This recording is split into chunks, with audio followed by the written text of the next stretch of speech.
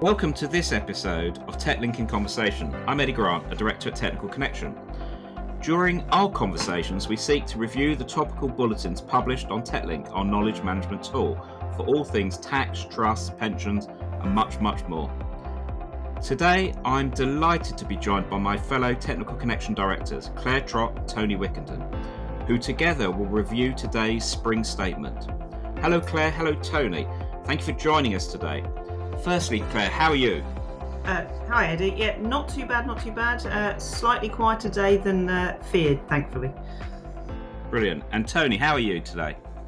Yeah, pretty much the same as Claire. I've also enjoyed looking at the sunshine out of the window with a small break. But yeah, grateful that there wasn't that much more for us to do today than we would have liked. Brilliant. And so today's spring statement, obviously the Chancellor wants us all to think it was an exciting event. Tony, do you want to sort of give us a little bit of an overview from your perspective?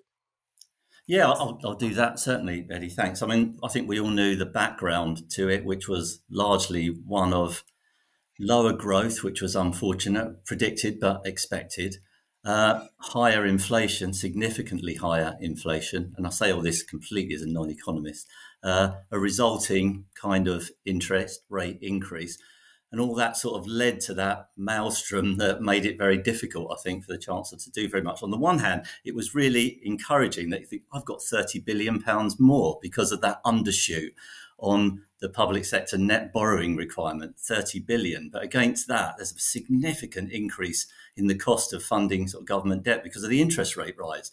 So it was really a bit all over the place and left him with the need to absolutely do something. The political pressure and the human sort of pressure was absolutely there. And the narrative running through the whole announcement, I thought, and I think we discussed this earlier, Eddie, that was really strong, that we have to have a responsible approach to our economic policy and our fiscal policy if we want to be the kind of country that we are, that can lend support both to our own population and around the world, obviously Ukraine. So I think that was the sort of foundation to everything, and then that led us on to the announcements, which, as we've discussed, some of which are deferred, some of which are sort of general and apply to everyone, of course, but to our world. Effectively, I think all of our collective ears pricked up when we heard, and here's my tax plan, which seemed to come in three parts, basically, with dealing with the cost of living, and then capital, people and ideas, that investment part, and then sharing growth, that deferred income tax bit, which I know we'll get into in a bit more detail now. So hopefully is that what you were looking for in terms of background? Not too much, I hope. Yeah, absolutely. And as it's after 6 o'clock, I've gone and filled my car up with petrol, having saved 5p per litre. And I've already booked my solar panels and heat pumps because he's cut the VAT rate. So, so obviously there's some headlines there. But Claire, from a pensions perspective, what did he say? On actual pensions itself, very, very little. We thought there might be some stuff on maybe the triple lock, maybe uprating some of the previous state pension or lack of state pension increases because we only had the double lock last year that's just coming into force in April. But there wasn't anything. I mean, there was less than 10 mentions actually in the document on pensions. But there's always a knock-on effect because pensions are sort of impacted by lots of other forces. And the big one for us is the promised, and we say promised because we've got a couple of years to go, of the reduction of the basic rate of income tax from 20% to 19%. That doesn't sound like a lot, obviously, but again, when you're putting money into a pension, you're getting your basic rate relief. So people putting money into a relief at source scheme are only going to get 19% going in from 2024. It's not going to impact the high earners particularly because what's going to happen for them is they're going to be reclaiming more through their tax returns than they would be if it was a 20%. So 20%, you've got the residual you're claiming through your tax return if you're a 40 or a 45% taxpayer. So this got us thinking, well, does that mean that you want more in your pocket or more in your pension? So it might be invest now or it might be invest later. But do bear in mind, we've got carry forward, we've got annual allowances to deal with. which really determines how much and when you can actually make these contributions. You don't want to lose an allowance because you're waiting for a change in the tax rates. So it still stacks up that you really want to make contributions when you're making them. However, the basic rate payers are going to start to lose out because they were getting 20% tax relief into their pension. They're only going to get 19. We do bear in mind that in order to get tax relief, you have to be paying tax to a certain extent. You actually get a little bit more in pensions if you're not actually an earner. But it may drive people to make contributions sooner to get their 20% than they might defer it and get 19% in the future. That said, again, we've got other things to deal with, such as carry forward, such as the annual allowance. So if you're a basic rate payer, unless you're going to put all your salary in, you're not really going to be able to take advantage of things like carry forward to actually maximise the 20% tax relief over the 19. But it just goes back to good principles. Make contributions when you can, and obviously with pensions as much as you possibly can. So that was the big thing on the income tax side of things. It just drives how and when people are going to get that tax relief. I should mention net pay schemes where the money's going in straight from your salary. You will only going to get the marginal rate relief that you're getting, but there's no need to do any reclaims. So the choice of do I get it in my pocket, do I get it in my pension, doesn't apply to those types of schemes. They're set up differently. And just thinking aloud, Claire, so grandparents who want to put money in for the grandchildren into pensions, does that income tax change make any difference? Yeah, again, very good point. Something I hadn't really thought of. I mean, they will be putting it in now, and if they're doing it, they can get that 20%. Kids aren't paying any tax, but they are entitled to 3,600 gross. As far as we're aware, that figure isn't changing. That figure's been the same, whatever the tax rate's been. So what they'll be doing is having to put in more to get that same amount of maximum pension saving for those kids. So yeah, good idea. Fund them this year, fund them next year. And then 2024, yes, still fund them because it's still really good value to actually get money in. But don't think I'll defer it for a couple of years. You might as well get that extra money in. And again, get that compound growth, get invested as soon as you can. And Tony, in addition to those income tax changes Claire's talked about, there was a lot of noise around national insurance. Do you want to pick up on both of those two bits? Yeah, there is a tiny bit more on income tax because clearly pensions the only thing really we've got left that sort of anchors itself to the income tax rate on relief, and Claire's been eloquently talking about that and the decisions you have to make around that. And the other bit is that comes out of that, which we discussed earlier today, I think, Eddie, is if you've got control over your income or the time at which your income tax liability arises, that's something to give some thought to. And we're not kidding ourselves, it is only 1% and 20 and 19, let's not agonise too much. But at the same time, if you could defer, if you're really concerned about maximising tax saving and you could defer taking income, probably more when the time comes rather than deferring income from now until 2024, 25.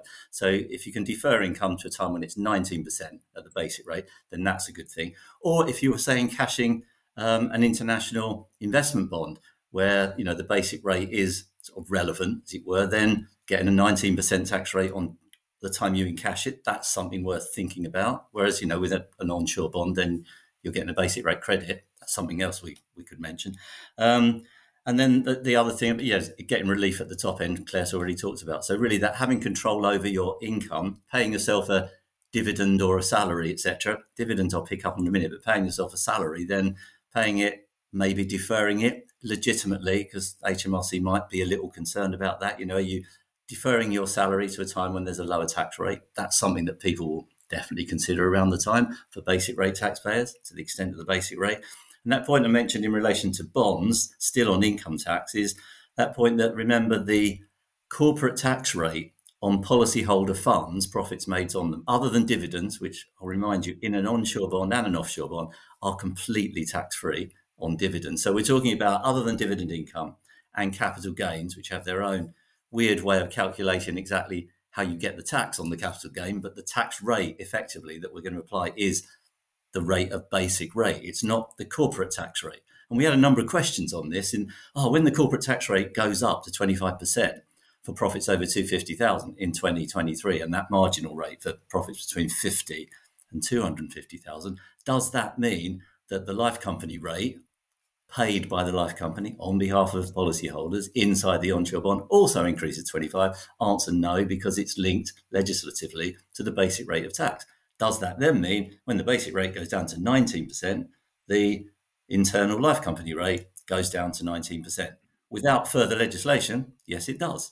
And the tax credit that the investor in the onshore bond will get will be basic rate tax credit, 19%. So that is something that will follow on from that unless the government decide to decouple the policyholder tax rate from the basic rate of tax. So that's something else to bear in mind. And the other bit I only thought of before we dialed into here is, I mentioned dividend tax. So when you're taking money out by dividend or salary, which would lead us to the national insurance point, remember that dividend tax rate for basic rate taxpayers is 7.5% right now. Then it will go up to 8.75%, 8.75%.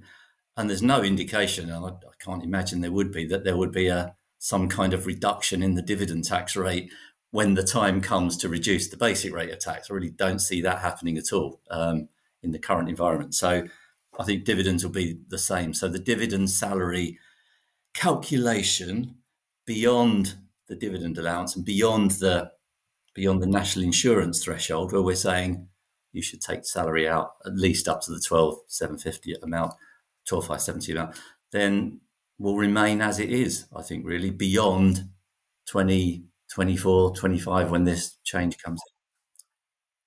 So you asked about national insurance, didn't you? And Claire was just yeah, national insurance. The only point I wanted to make on that was that point that, when we get the change, there's no change to that national insurance increase, which will then eventually be called, as you just reminded me, the Health and Social Care Levy.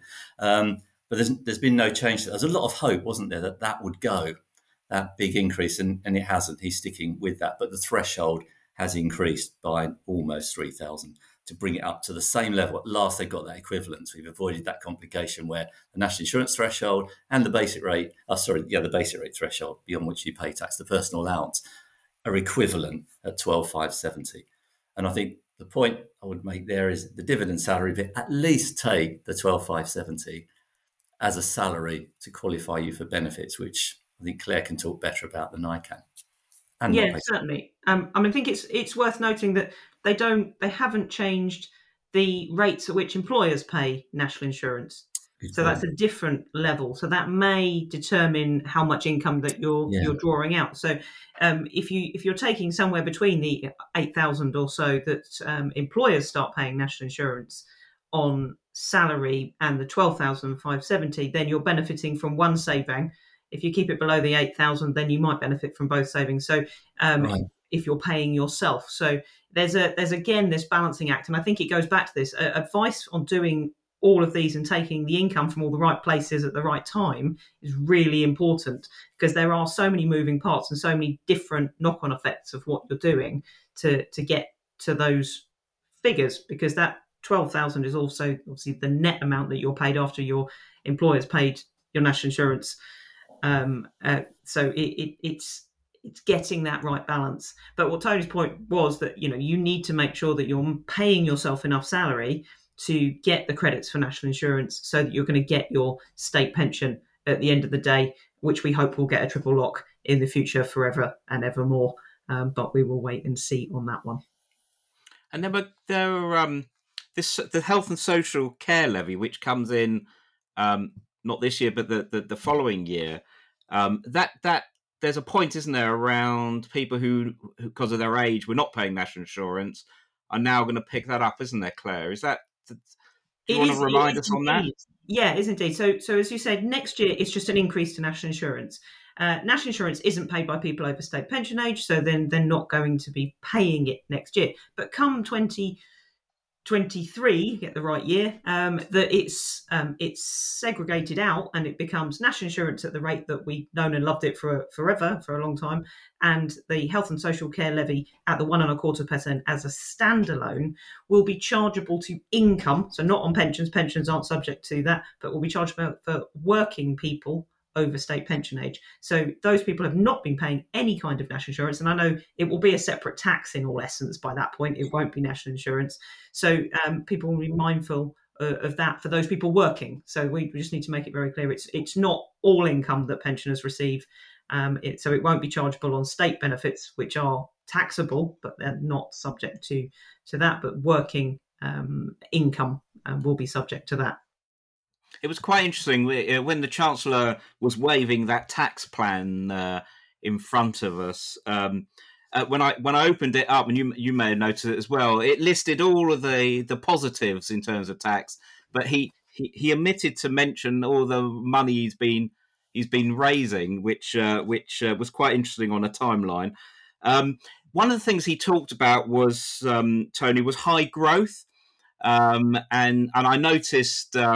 He talked about the apprenticeship levy and reviewing that to make sure that training was focused. But he also talked about research and development and other things for SMEs. Do you want to pick up on some of that? Yeah, certainly.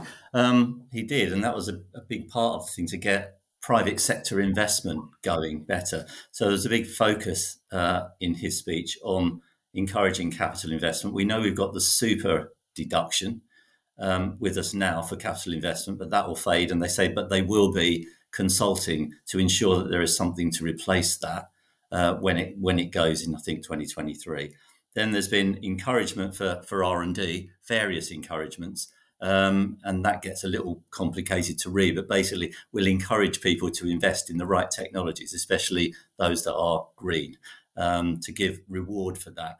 And then the training part of focused training to help people develop and help employers develop employees, as well as the employment levy going up by £1,000 effectively to £5,000, which will generate further savings in national insurance for employers to encourage them to continue to employ. So definitely a big focus on small business, as you say, against that fact that but the rates of tax will be increasing in 2023, and that's already hardwired into the legislation. Which we'll watch out for when the time comes. No indication that's going to change, although we will be closer to an election, and who knows, maybe something I haven't, it may be there, but I haven't picked up because they have their own tax rates, is the extent to which the drop in income tax predicted will have any impact on Scottish income tax rates, which is 19% starter, 20% basic, 21% intermediate, if that will have any impact there. Someone may go, yeah, it's already been covered. I haven't seen it, but I'm sure that will be looked at. Wales has tracked along with us so far anyway. The Chancellor, Claire, I noticed the Chancellor talked about 30 million workers who are going to get a tax cut from July. And with these national insurance changes, I think that it was quoted about 36,000 before you're worse off, basically, with the changes. But because the thresholds are frozen, obviously that's going to be eaten away, because we know over the coming years all thresholds are frozen. So from a pensions point of view in particular, should I be deferring? I know you picked up on it just before, but should I be deferring? What would your sort of thoughts be on that? Deferring taking income or deferring paying in? I mean, I think there's both sides of this we really need to consider. I think when you're talking about paying in, when we're talking about the fact that the national insurance is frozen, but in especially next year when it's all part of the same thing, we just need to consider how we're paying pension contributions, which is really important. Salary sacrifice is one of the biggest things and a great saving for national insurance. So if you're paying that in next year, is sort of the win-win of national insurance savings under salary sacrifice, if your employer is, one, capable of doing it, two, willing to do it, and you are employed, because that's a big key for that one with salary sacrifice. You need to have a salary. So all of those things, and it's again a driver for making those right decisions. I think paying pension contributions as soon as you can is something that you should always consider, and trying to pay them under the most tax efficient way, which would be by salary sacrifice, because you're quite often getting an uplift from your employer because they're getting their national insurance saving, which they'll pass on in part, and some will pass on in whole, not necessarily in whole, because there is a cost to them actually administering that. And you're going to save your top rate, which next year is going to be 3.25% if you're taking it off the top. And if you're actually just in the lower band and paying 12% or 13, might we get the right one, 13.25, then you're actually going to get savings on that yourself as well. So really important to actually try and fund as soon as possible. So the flip side of taking money out might be something to consider deferring. Tony's mentioned various sort of tax savings, the way things are taxed. And we always look at pensions as an all asset approach to with all your other assets that you've built up and all the different allowances. But if you can defer possibly taking your pension income to after 2024, and in lots of cases actually deferring it well beyond that, because there's much more tax efficient ways to extract funds to spend from your portfolio of different types of asset at different wrappers, then all the better. And that's actually sort of a really good thing to think about. When I'm taking income, where should I be taking it from? Should I be taking it from things that are subject to, from my dividends, or should I be taking it from my pension? The pension at a later date, because it's income tax, is going to have that lower rate for the basic band. So it's very different when you're looking at pension contributions, when you're just looking at the top end. When you're looking at taking money out, you're looking at the full spectrum of all the tax you're paying. So most people will have at least some of their pension subject to the basic rate at 19%. So deferral for those, if you can, and if it's right, is something to really consider. And one of our sort of constant themes is around the value of advice. So we're sort of running up to the end of the tax year, and we have a lot of financial planners listening to this podcast. So in terms of what value that they can offer to their clients with spring statement today and end of the tax year, Tony, what would you say they should be saying after today? I think everything that we've said, and certainly Claire has said, indicates how difficult the choices are and how important they can be. This isn't just sort of angels on a pinhead. I think it's really important that advisors just engage with their clients. Sorry if that sounds patronising, but especially at this time, effectively, to say, let's do a check that we are just at least considering all of the opportunities you have to save tax. And more importantly, I think, because some people might go, yeah, I see that as an opportunity, but I can't be bothered to do it. It's not worth it. I've got other things, and that's fine. But you should be the one to make them aware of it, because making them aware of it and being the one who knows and cares about the client and goes towards them with that information and offer of help and making them aware of choices is so valuable over the long term. It's what relationships are built on, of course. So I think doing that and then saying, and let's make sure that we're in the right position. We're making the most of next year. So it's even more, I think, about making the most of next year and setting yourself in the right position to maximise your allowances and exemptions. And I know it's the same message every year, but it is so valuable, and then constantly engaging through the year to fine-tune the plan. So I would say engage now, update your client, even if you think they won't be bothered. If it's you who's just saying, actually, I've looked at this and what this means to you, I think, with these things that are relevant to you out of today, you'd have read everything to pay, are these. And if you want to talk to me about this, let's definitely have that conversation if we haven't had it yet, to check you're all right coming up to the end of the year. More important, you're set fair for the year to come. That's where value is delivered.